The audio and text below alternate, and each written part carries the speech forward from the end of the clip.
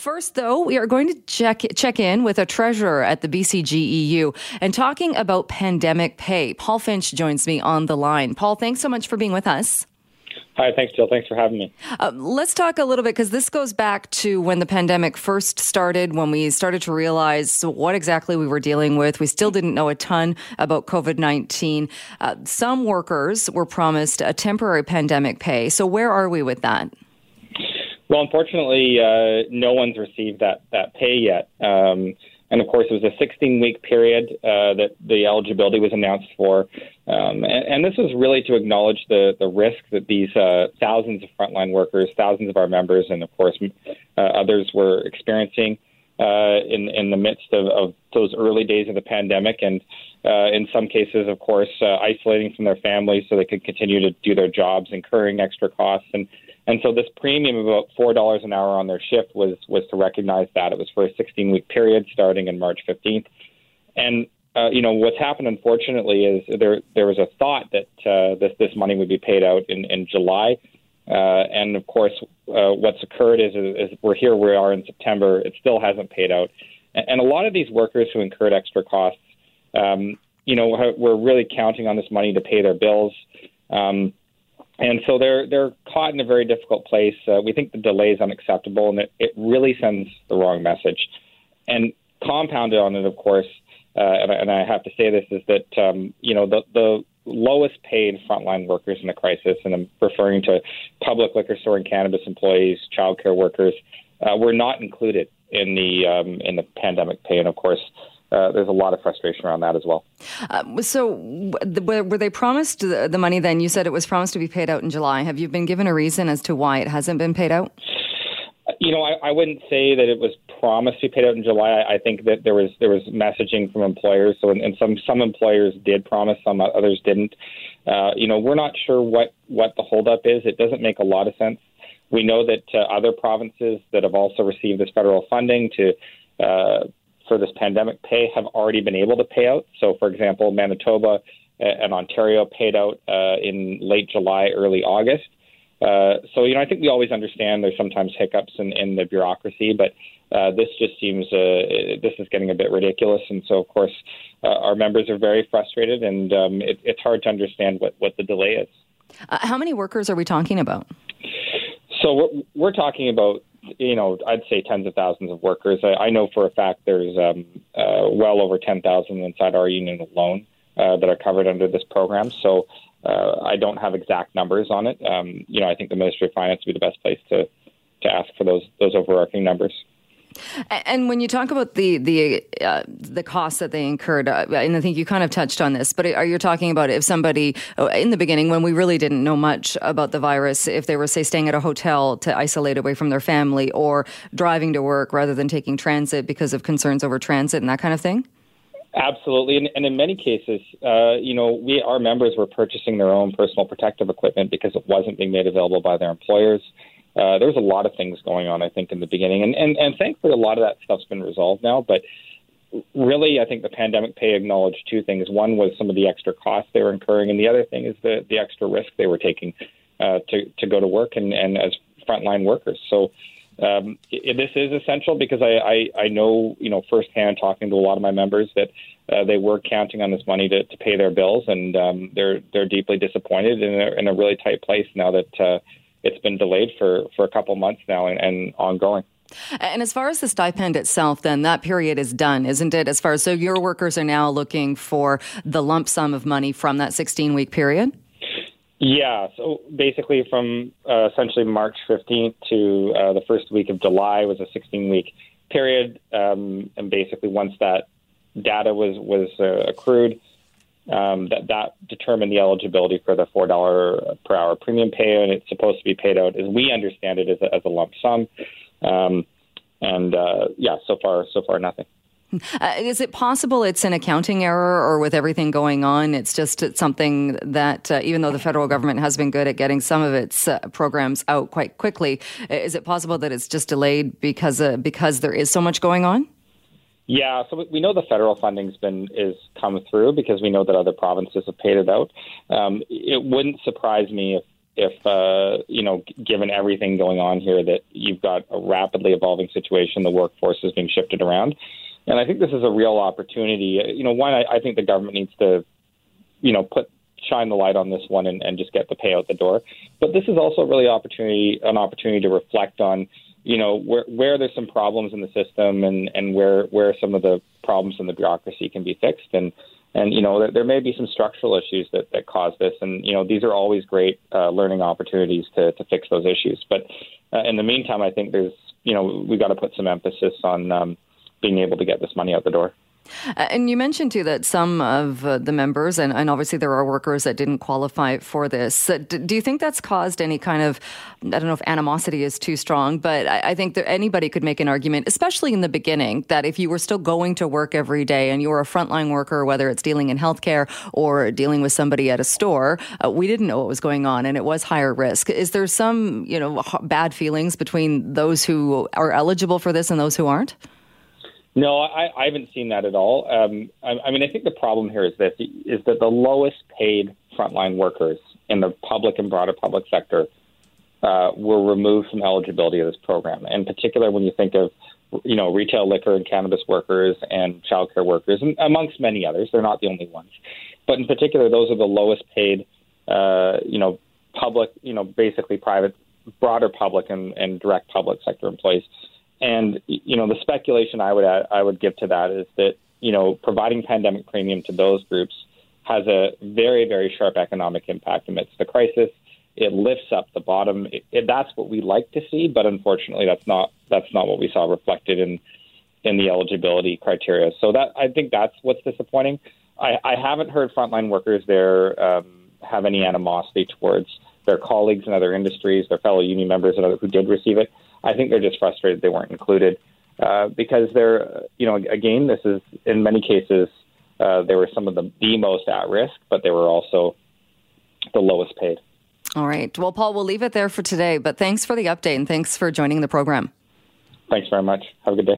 Well, with the weather forecast looking pretty good if you like sunshine, a lot of people, I imagine, are gearing up for the long weekend, the last one of the summer, having a staycation, staying somewhere in the province. Maybe you are thinking about going to Whistler. Well, if so, the resort municipality of Whistler has some reminders for you about COVID-19. And joining us to talk about that is Jack Crompton, the mayor of Whistler. Mayor Crompton, welcome back to the program.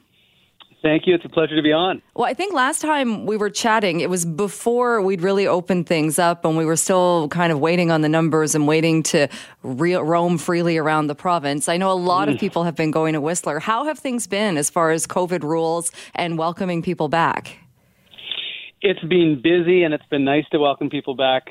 Certainly one of the things that we're really encouraging the public to remember is that when you go on vacation, COVID goes with you. COVID does not go on vacation, and so we need to continue to be vigilant in the way we do things, even when on vacation. And so we're asking people who visit the community, if you're in the village, to wear a mask, if you're on transit, to wear a mask, and to do those basic things that we all now know, but just a reminder that even when on vacation, those are critical to British Columbia's success in taking on this pandemic.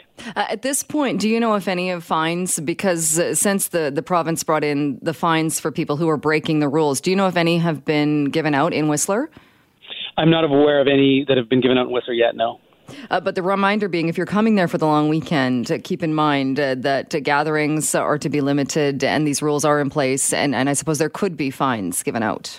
Absolutely, yeah. And I think one of the most wonderful things about Whistler is those opportunities to get up into the Alpine and get away from people. We talk about a few faces, big spaces. Well, if you get up into Whistler Blackcomb's tenure and go hiking, you'll see very few faces. If you get up to the top of the Sea to Sky gondola, it'll be the same. And that's a real encouragement I'm sharing with people, is to get up into the mountains get away from other people and just enjoy British Columbia and all it has to offer. It's pretty exciting. Oh, yeah, it is. I was in Whistler last weekend. I had booked the trip long before I knew I was going to be talking with you today. But you're right. As you got away from the village and got away from that, it did open up and there weren't a lot of people. The village itself, though, even with the signs reminding people about distancing and mask wearing, the village did seem really busy. Yeah, I mean, obviously, it's one of those places that people need to be cautious and vigilant about and put on a mask. And so that's our goal right now, is that people hear our request to please wear a mask when you're in the village and even keep that physical distance. It seems sometimes we think, well, there's just so many people here. That 6 feet is impossible to get. But I think even when there's huge groups of people, you can still maintain your 6 feet if you're careful about it, and that you maintain your 6 feet, I'll maintain my 6 feet. We can do that effectively even when there's lots of people. Would it be possible for you or for the resort to bring in a policy? Because I know a lot of the stores and the cafes and restaurants, they had those signs saying, please wear a mask, but it's not mandatory. Would that be possible? Not at this point, and our work right now is to work with our local businesses and to really get out the message that we would like people to wear masks. Please wear a mask. And the more businesses that take that on, I think the more residents, Whistler residents, that continue to put on masks when they're in the village, the more that becomes the Whistler way of doing things. And that's our goal, is to turn mask wearing in the village into the Whistler way of doing things. Are you concerned at all with the two different types of crowds? There's kind of the daytime, the family crowd, and it was great to see a lot of families up and enjoying the hike to the train wreck and enjoying the different things that you could do. But then there's also the night crowd, and those establishments are open. Are you concerned at all about perhaps people drinking and getting in their groups of friends, maybe meshing their bubbles and kind of forgetting about the rules? You know, Whistler businesses and residents and the government has been kind of working with those two groups of people as long as we've been around, 40 years. And so that's something that we know how to do well. And I've been impressed with the restaurants and how they've stepped up and really ensured that safe experience is there. But I certainly don't want to restrain my request for vigilance. If you are going to be spending time and having alcohol with your friends, make sure it's in a small group, it's in your bubble, and you're not interacting with other people, not just because there's going to be a fine applied, but because you are a part of our answer to COVID-19. And so we as a community are taking this very seriously, and whether it's those big groups of families wandering the village or people at night in a restaurant or a pub, we are, working hard to ensure that it's a safe experience. For British Columbia to succeed in this, we need to be able to understand how we can deliver safe tourism experiences, and for sure that's Whistler's priority. We really want to work hard to deliver safe tourism experiences. To date, at this point, do you know, have there been any positive cases with people working at Whistler businesses or residents in Whistler? The most recent information we have is that there were 19 cases in the Sea to Sky corridor between January and the end of July. So those aren't broken out by community. That's just the Sea to Sky. So that includes Squamish, Pemberton, the Sunshine Coast, and Whistler. All right. There's a line in the information that I was sent saying that anybody who is concerned they may have COVID-19 symptoms can get tested in Whistler. So is Whistler set up that if somebody thinks, oh, I've got a sore throat or I've got some of these symptoms, they can go and get the test? Definitely, yeah. That's a priority of ours to ensure that we can not just keep things safe, but also allow people access to testing. And do you know, have there been any problems with lineups or people having access? Not to this point, no. It's been successful. We have a limited window in the afternoon where people can access testing, but it's been successful thus far for sure. And how are businesses doing? It did seem busy, which was great to see. But we know that restaurants and restaurants with the expanded patios looked like they were taking full advantage of that. But tourism must be taking a bit of a hit. Oh, as I've said from the beginning, this will be devastating for British Columbia's tourism industry. And so my request to British Columbians is to consider exploring all of BC this fall and winter. And it's been really exciting for me anyway to meet many British Columbians who'd never been to Whistler before. They live right down the road, and they've taken this opportunity to come up and to visit us. And my hope is that communities like ours that lean so heavily on tourism will see British Columbians travel this fall and winter and really support this sector that's so critical to British Columbia's economy. I mean, last year, tourism was the number one sector in the British Columbia economy, and I think it's important that all of us come together and support an industry that's, served our province well for a long time. And are you reaching out then and trying to get that message as well to people who maybe don't ski? I mean, coming to Whistler and skiing is very expensive. It's certainly not in everybody's budget. But are there other things people can do even as we go into the fall and winter? Oh, that's one of the things that I think is misunderstood about Whistler. It's a terrific place for non-alpine skiers. You can learn how to snowshoe, cross-country ski. There's all kinds of alternatives to alpine skiing in our community in the winter, and the dining's incredible.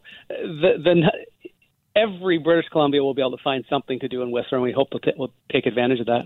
All right, Mayor, we will leave it there. Hope everybody has a very safe and fun weekend if they're heading that way. Mayor Crompton, thanks for your time. Jill, thank you. Appreciate the time to chat to you. Lots to talk about today. As we've been hearing in the news, Education Minister Rob Fleming talking about the money that will be allocated to school districts, that for health and safety measures as kids and teachers go back to school during this pandemic. $101 million, that's the first installment. About $8 million for independent schools, keeping $12 million back for an emergency fund. That's just the first phase of that funding. So lots of reaction coming on that. Right now, though, we're going to shift gears a little bit and talk about a petition that is continuing to grow, and it is calling for an end to the horse-drawn trolley that goes around Stanley Park. Peter Fricker joins me now. He is the communications director with the Vancouver Humane Society. Peter, thanks for joining us. Thanks for having me. How did the petition start? Well, we had been looking at the issue of horse carriages in general, and also specifically as it pertains to Stanley Park and the horse trolley that's a tourist attraction in the park. And we have always been opposed to horse carriages in urban settings because of the pollution, the noise, the long hours on hard pavements that we think is not a good environment for horses. But in this particular case, it's really a safety issue, where the horse-drawn trolley is sharing a roadway through the park with motorists and cyclists.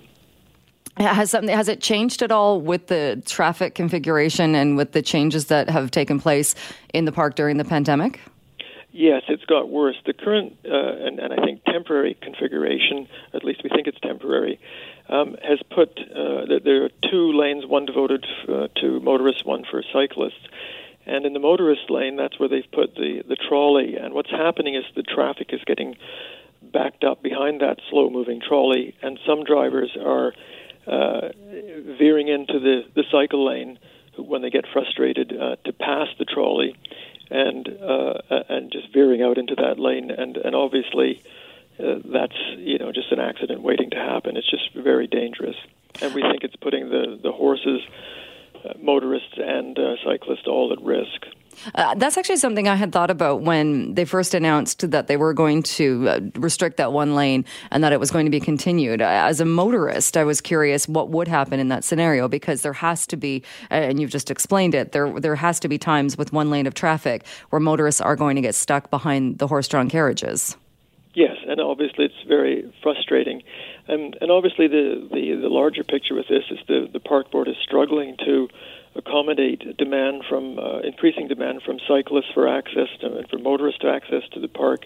And it's obviously a complex issue, but from our point of view, to throw in a 19th century form of transportation into that complex mix just makes that issue much more difficult. And we think that if the trolley were removed, that would go in some way to helping solve the issue of trying to accommodate both motorists, cyclists, and pedestrians entering the park. Talking about safety for people that use the park and people that drive, cycle, pedestrians and such, are you concerned at the horses themselves in the act of drawing the carriage? Well, we do know that these are horses that are bred to pull heavy weights and so on. But what people need to realize is that an urban setting is just not the right place for horses, and we've seen them banned in Montreal, in Chicago, looking at it in New York and many other cities around the world because of incidents that have happened because horses have collapsed from heat exhaustion or they slip on pavement. And in addition to that, they're right in the middle of the traffic. They're breathing in exhaust, and there's always the chance that they'll be spooked by traffic, by traffic noise. And of course, that's exactly what happened back in 2016 when a car honked its horn. One of the trolley horses was spooked, and they went off the roadway, right down onto the seawall, and nearly went off the seawall. They smashed through a park bench. There were tourists jumping off the trolley while it was moving. It was a near disaster, and we think that's why we're saying that this is really just an accident waiting to happen, that this is the kind of things that can happen when you mix horses in an urban setting. And when you talk about the 2016 incident, there just happened to be a global crew in the park, and the cameraman captured that spooking and the carriage being pulled away by the horse. It was captured on his video camera. Are you concerned, though, if that wasn't enough to get people on board seeing that happen, if that wasn't enough to get people talking about this and having a serious discussion about maybe discontinuing the horse-drawn carriage, what is? Well, we were very disappointed at the time that the park board and the city didn't take that incident as a clear warning of what could happen and how close that was to being a disaster that may have involved injury or loss of life. But unfortunately, in our experience, that's kind of the way governments and officials work with these kinds of situations. Many years ago, we campaigned for a long time for BC to ban the ownership of dangerous exotic animals. At the time, it was legal to own lions and tigers, and we were ignored until in 2007 at 100 Mile House, a pet tiger killed a woman. And it was shortly after that the government was galvanized into action, and now BC has the best legislation dealing with a prohibition of dangerous exotic animals. And our view is, well, why wait till there's a disaster? When there's already, we've had one warning in 2016 that a horse can be spooked, that the trolley can go off the roadway, that there can be a risk to life. Why wait for another incident in which something tragic might actually happen? I know you've reached out to the park board. Have you reached out at all to the group that actually runs the tours? We have had contact with them in the past, but not recently. One issue that has come up, and we understand it, is people are asking, well, if the trolley were removed and banned, what will happen to the horses? And we're committed to working with the operator to find humane alternatives for activities for the horses. One thing we've looked into is that this particular type of draft horses that are used for these kinds of jobs are particularly suitable for equine therapy or horse therapy, in which vulnerable people get a benefit from being near and around horses. And there are several groups, I believe, in BC. We would be willing to engage with those groups and with all the horse rescue groups in BC to ensure that there would either be rehoming or alternatives for these horses. So that's a conversation that we would be willing to have with the operator if indeed the trolley were removed from the park. Because that is one of the concerns. If we're talking about horses that were raised specifically to do this, if this isn't happening anymore, one might think that the horses would be destroyed. That's what we're committed to avoiding.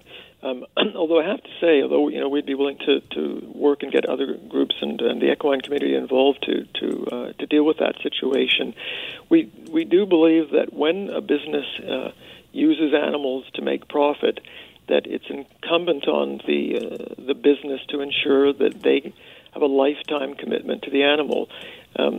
in an ordinary business, when they're affected by a downturn or a change in regulation, they can just cut costs, close down, sell their equipment, and there's no problem.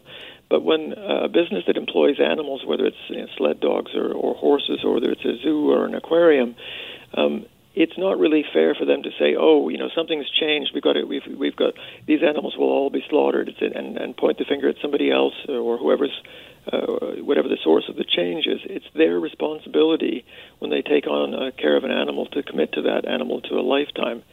But that's a principle that we believe in. But nevertheless, we would be willing to work with and negotiate with the operator if he needed help in rehoming those horses.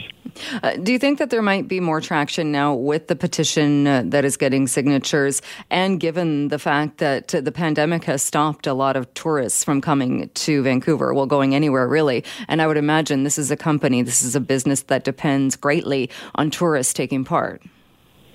That may be true. I don't know, the particular circumstance of the business and how it's been affected financially by the pandemic. One thing that does bring to mind is that there are, if there is a loss, some people are obviously worried about the loss of a tourist attraction in the park. One of the alternatives that we've looked at from around the world are pedal-powered rickshaws, and in some places they have been put into the tourist areas of popular tourist destinations and have proven very popular. And in this case, they would also fit in, I think, with the lanes provided to cyclists without any great problem of hindering either motorists or cyclists. And it's a popular thing with tourists. So I think there are alternatives to having horse trolleys in the park. All right. Well, we'll continue to follow along and see what happens with this. Peter Fricker, thanks for your time today. Thank you. Thanks so much for being with us. Well, a Vancouver woman who lost her partner, Colin McKay, 5 years ago, and then decided she was going to put a memorial plaque on a bench at Kitts Beach. She and his family purchased the plaque, adopted the bench, if you will, to remember him. She then spent 4 days painting the bench and made it into this beautiful piece of art. She's also an artist, and she painted it in this very fun and beautiful way. And anybody who's been there has likely seen the bench, walked by the bench, maybe even read the plaque on the bench. Well, it's not there anymore. And joining me to talk about what has happened is the artist behind that bench, Julia Goodkova. And Julia is with me on the line. Thank you so much for being here. Thank you so much for having me. I think people have been following along with this. Anybody who has walked in that part of Kitsilano has seen this bench, is familiar with it. It is not there any longer. How did you first come to realize, or how did you learn that the bench had been removed? I found out through a Facebook post that a stranger had made, speaking about how sad they were to see it removed. So I was quite in disbelief, and I usually go and visit the bench every morning on my morning walks, except for Mondays when I teach yoga, and that happens to be the day when they removed it this past Monday. So that's how I found out. And for people that aren't familiar with the story, that maybe haven't seen the bench, describe again or explain again what you did, what this memorial bench was all about.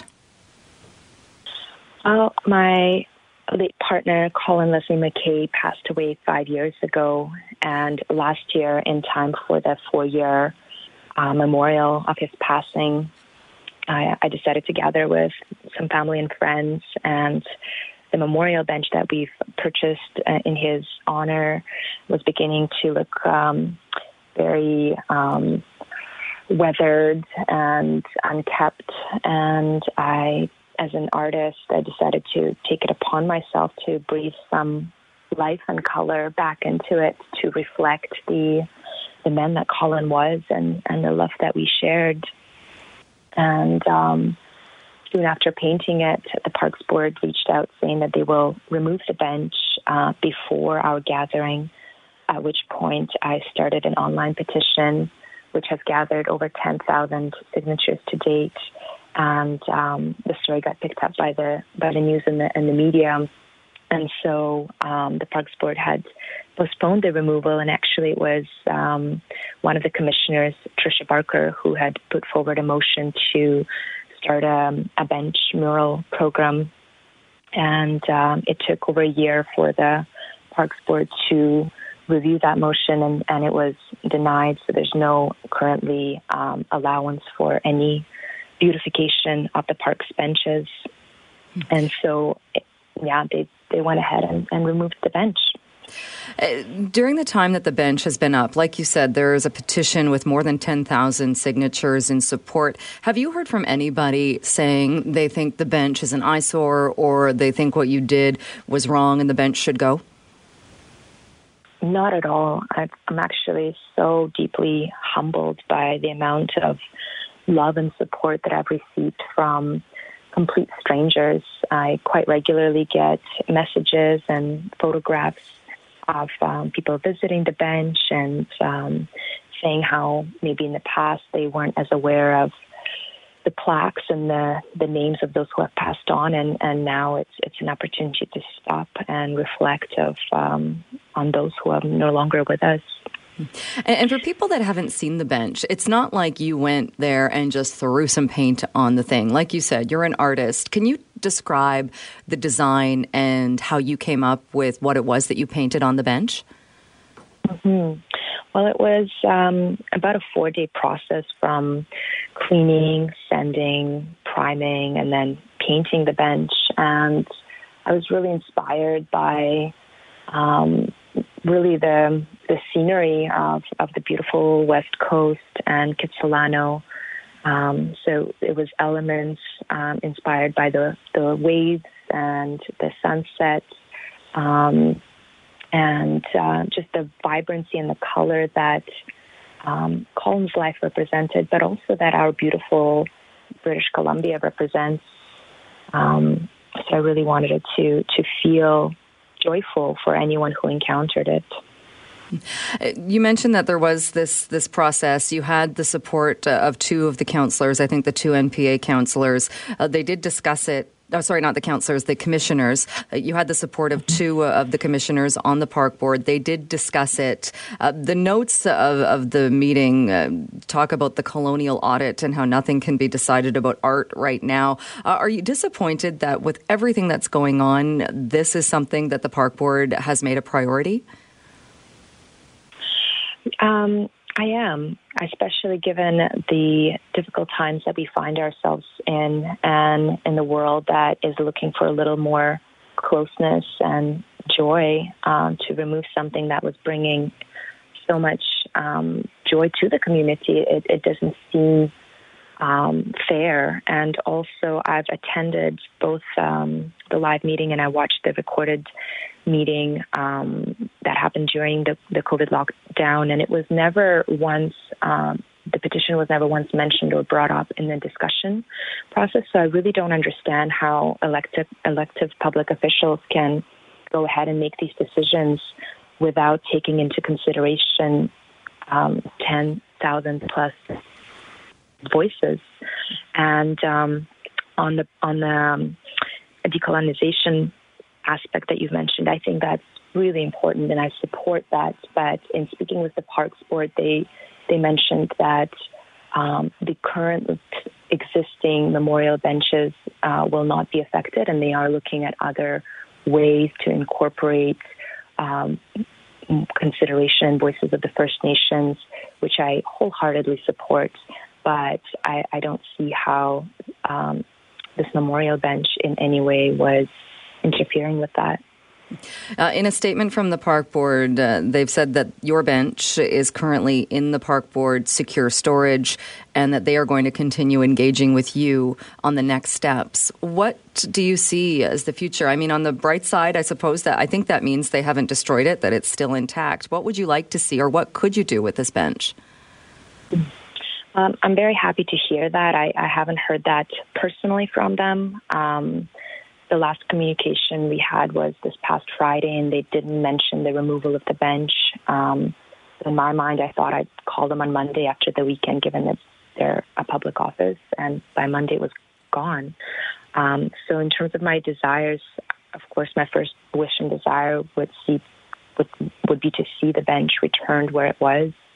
And, I'm open to other options. I personally don't own property, so I can't quite place it in outside of my apartment or anything like that. And, for Colin, he was a Catalana resident for a very long time, and I still am, and so is his mom. So this is really our home. And I feel like at this point, it's far beyond a personal matter, given how much it has touched so many hearts of the public. I believe that the bench should be in a place where it can be enjoyed by our community. And you mentioned too that it was taken down without any real notice. They gave you a call on Friday, but like you said, it was the weekend and it was gone before you were able to call them back. Are you upset with the way that happened, in that they were engaged with you, they looked at this, and then when it came to actually removing it, they didn't even let you go and have one walk by or one last sit with the bench? Yes, that was very, very upsetting, and I did not expect that. And I genuinely was trying to handle this matter in a very private and respectful way. I was avoiding going to the media, and if you look at the petition, I didn't make an update until months past the June meeting for various reasons. One, the city was in a lockdown. I didn't want to mobilize people to go and engage in a way that might be unsafe, especially at the time when we were asked to stay home. So in my mind, I really thought there was still space for peaceful dialogue, and I was really blindsided by how quickly things happened and without proper notice. Well, we're going to continue following along, and please do keep us updated on if anything changes. Julia, thank you so much for taking the time with us today. Thank you. Thank you for having me, and thanks to everyone who's continuing to show their support. I really appreciate it. Well, we know there is some anxiety with the return to school. I've also talked to a lot of parents who are counting down the days, ready to send their kids back. We've talked to teachers who say, yes, we have cleaning protocols in place. Let's do this. Let's get this done in a safe way. One of the things, though, and we've heard Dr. Bonnie Henry talk about this repeatedly, is the zero tolerance for going into a school, going into a workplace if you are showing symptoms, particularly symptoms of COVID-19. But how do you know the difference if you're showing a symptom of the virus or if it's a common cold, the starting of the flu, or even allergies? Well, Jason Tetro joins me now, the host of the Super Awesome Science Show. He's also a microbiologist, immunologist. Jason, great to talk with you again. Great to be joining you. Is it best just to err on the side of caution, and if you've got the sniffles, stay home? Well, I mean, if you got the sniffles, you should be staying home anyways. And I get that people may be saying, hey, look, this could be allergies. But it all depends on the type of symptom, and we can actually go through that, which will determine what is the most likely problem that you're facing. Let's do that, because I know one of the symptoms is fatigue. I dare anybody out there to say you've never felt fatigue. Oh, no. You see, the thing is that when you feel COVID fatigue, it's like you've been hit by a wall. It's just, right. It's the most important, it's incredible. And this is all over the world. I have friends in Malaysia and Geneva and other places that have also had COVID, and it's all common. You just feel like you can't even get out of bed. It's that vicious. So if you feel that, there's a very good likelihood you may want to only get up to go and get yourself tested. All right. Sounds good. What else then? What do you look for that would make it different, say, from the startings of a cold, the regular things you might feel in the fall, to something more serious? Yeah. So one of the things that we've seen with respect to COVID is that when it's getting into your nasopharyngeal region, your sinuses and everything, it doesn't seem to affect what we call the goblet cells. And these are the ones that produce mucus. So if you have a very, very dry cough, along with the fatigue, then there's a good likelihood you're talking about COVID. But if you're all of a sudden sniffling and snorting, then there's a good likelihood that you have a cold. And if your eyes are watering while you're sniffling and sneezing, there's a good chance that that's allergies. So that's really what you're trying to look for, is if it's dry, probably a virus. If it's wet, then you probably are dealing with one of the common colds or maybe even the flus. And then if it's wet with your eyes, then you're probably thinking about allergies. But I mean, the bottom line, if you show up at a school or a workplace with any of those things, like we said, even if you say, oh, don't worry, it's just allergies, people are still going to be looking at you a little funny. Oh, yeah. I mean, absolutely. I mean, I remember when we would joke about, showing up at an airport with a mask on and people would, take you to secondary. Right now, if you show up and you even have the slightest little bit of a sniffle, oh, my goodness, the side eye is going to be insane.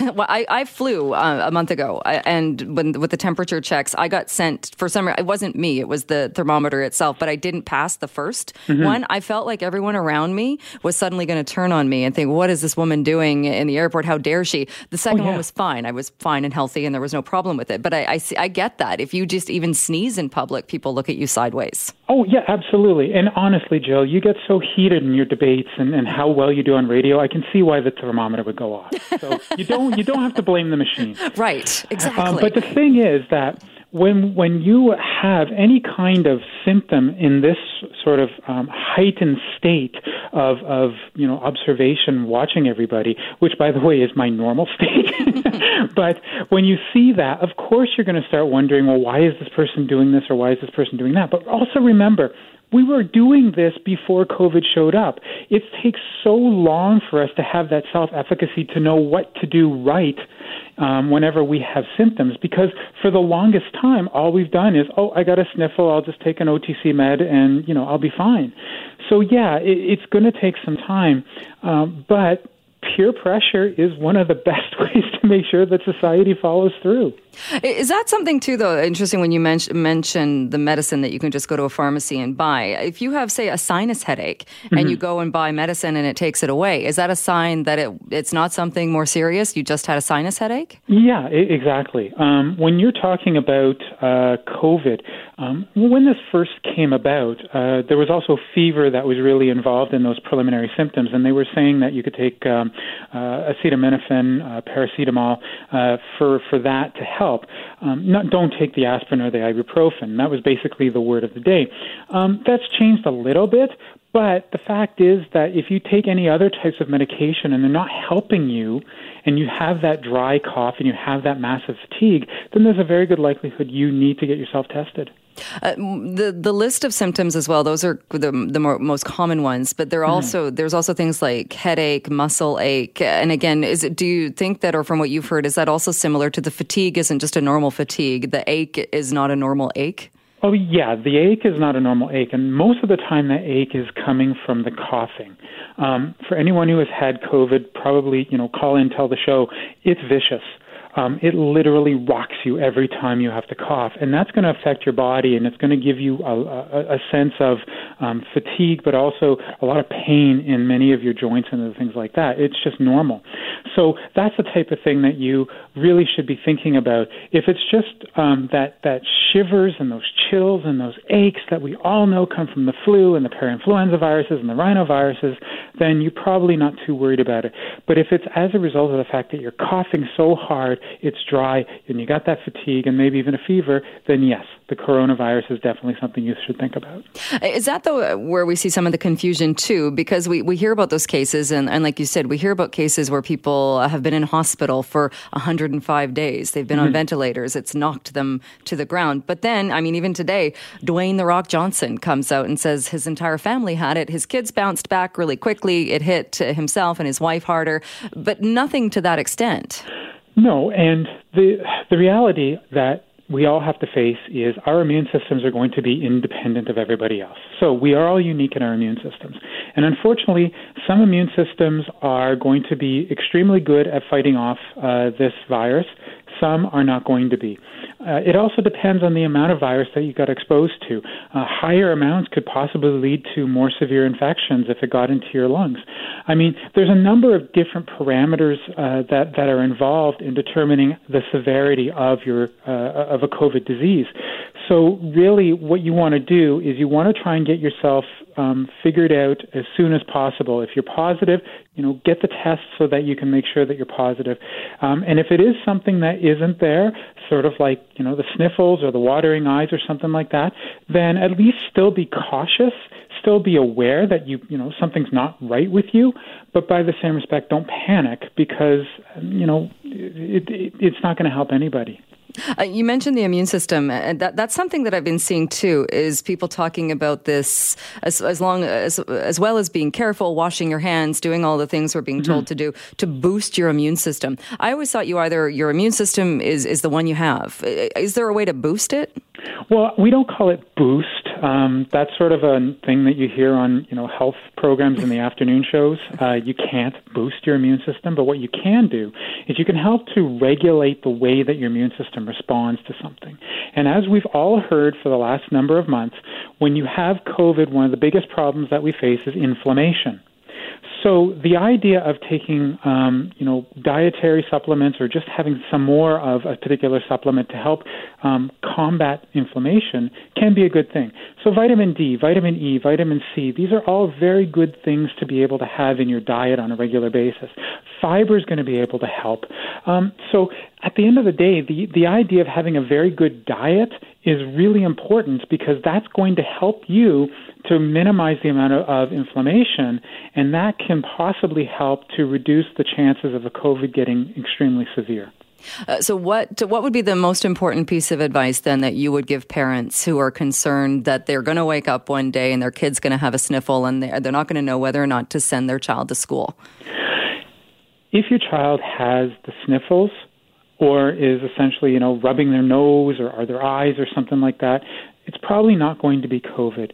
If, however, they wake up and they've got that really hard cough and they're hurting from it and they just can't even get out of bed, then I really recommend that you call your healthcare provider, have a discussion with them, and probably see if the test can be arranged. I do not want anybody to have to go through that, and I really hope that that's the last case scenario, but at the end of the day, we all have to be prepared just in case. All right, Jason, we'll leave it there for today. Always good to talk with you. Thank you so much. It was a pleasure. Take care.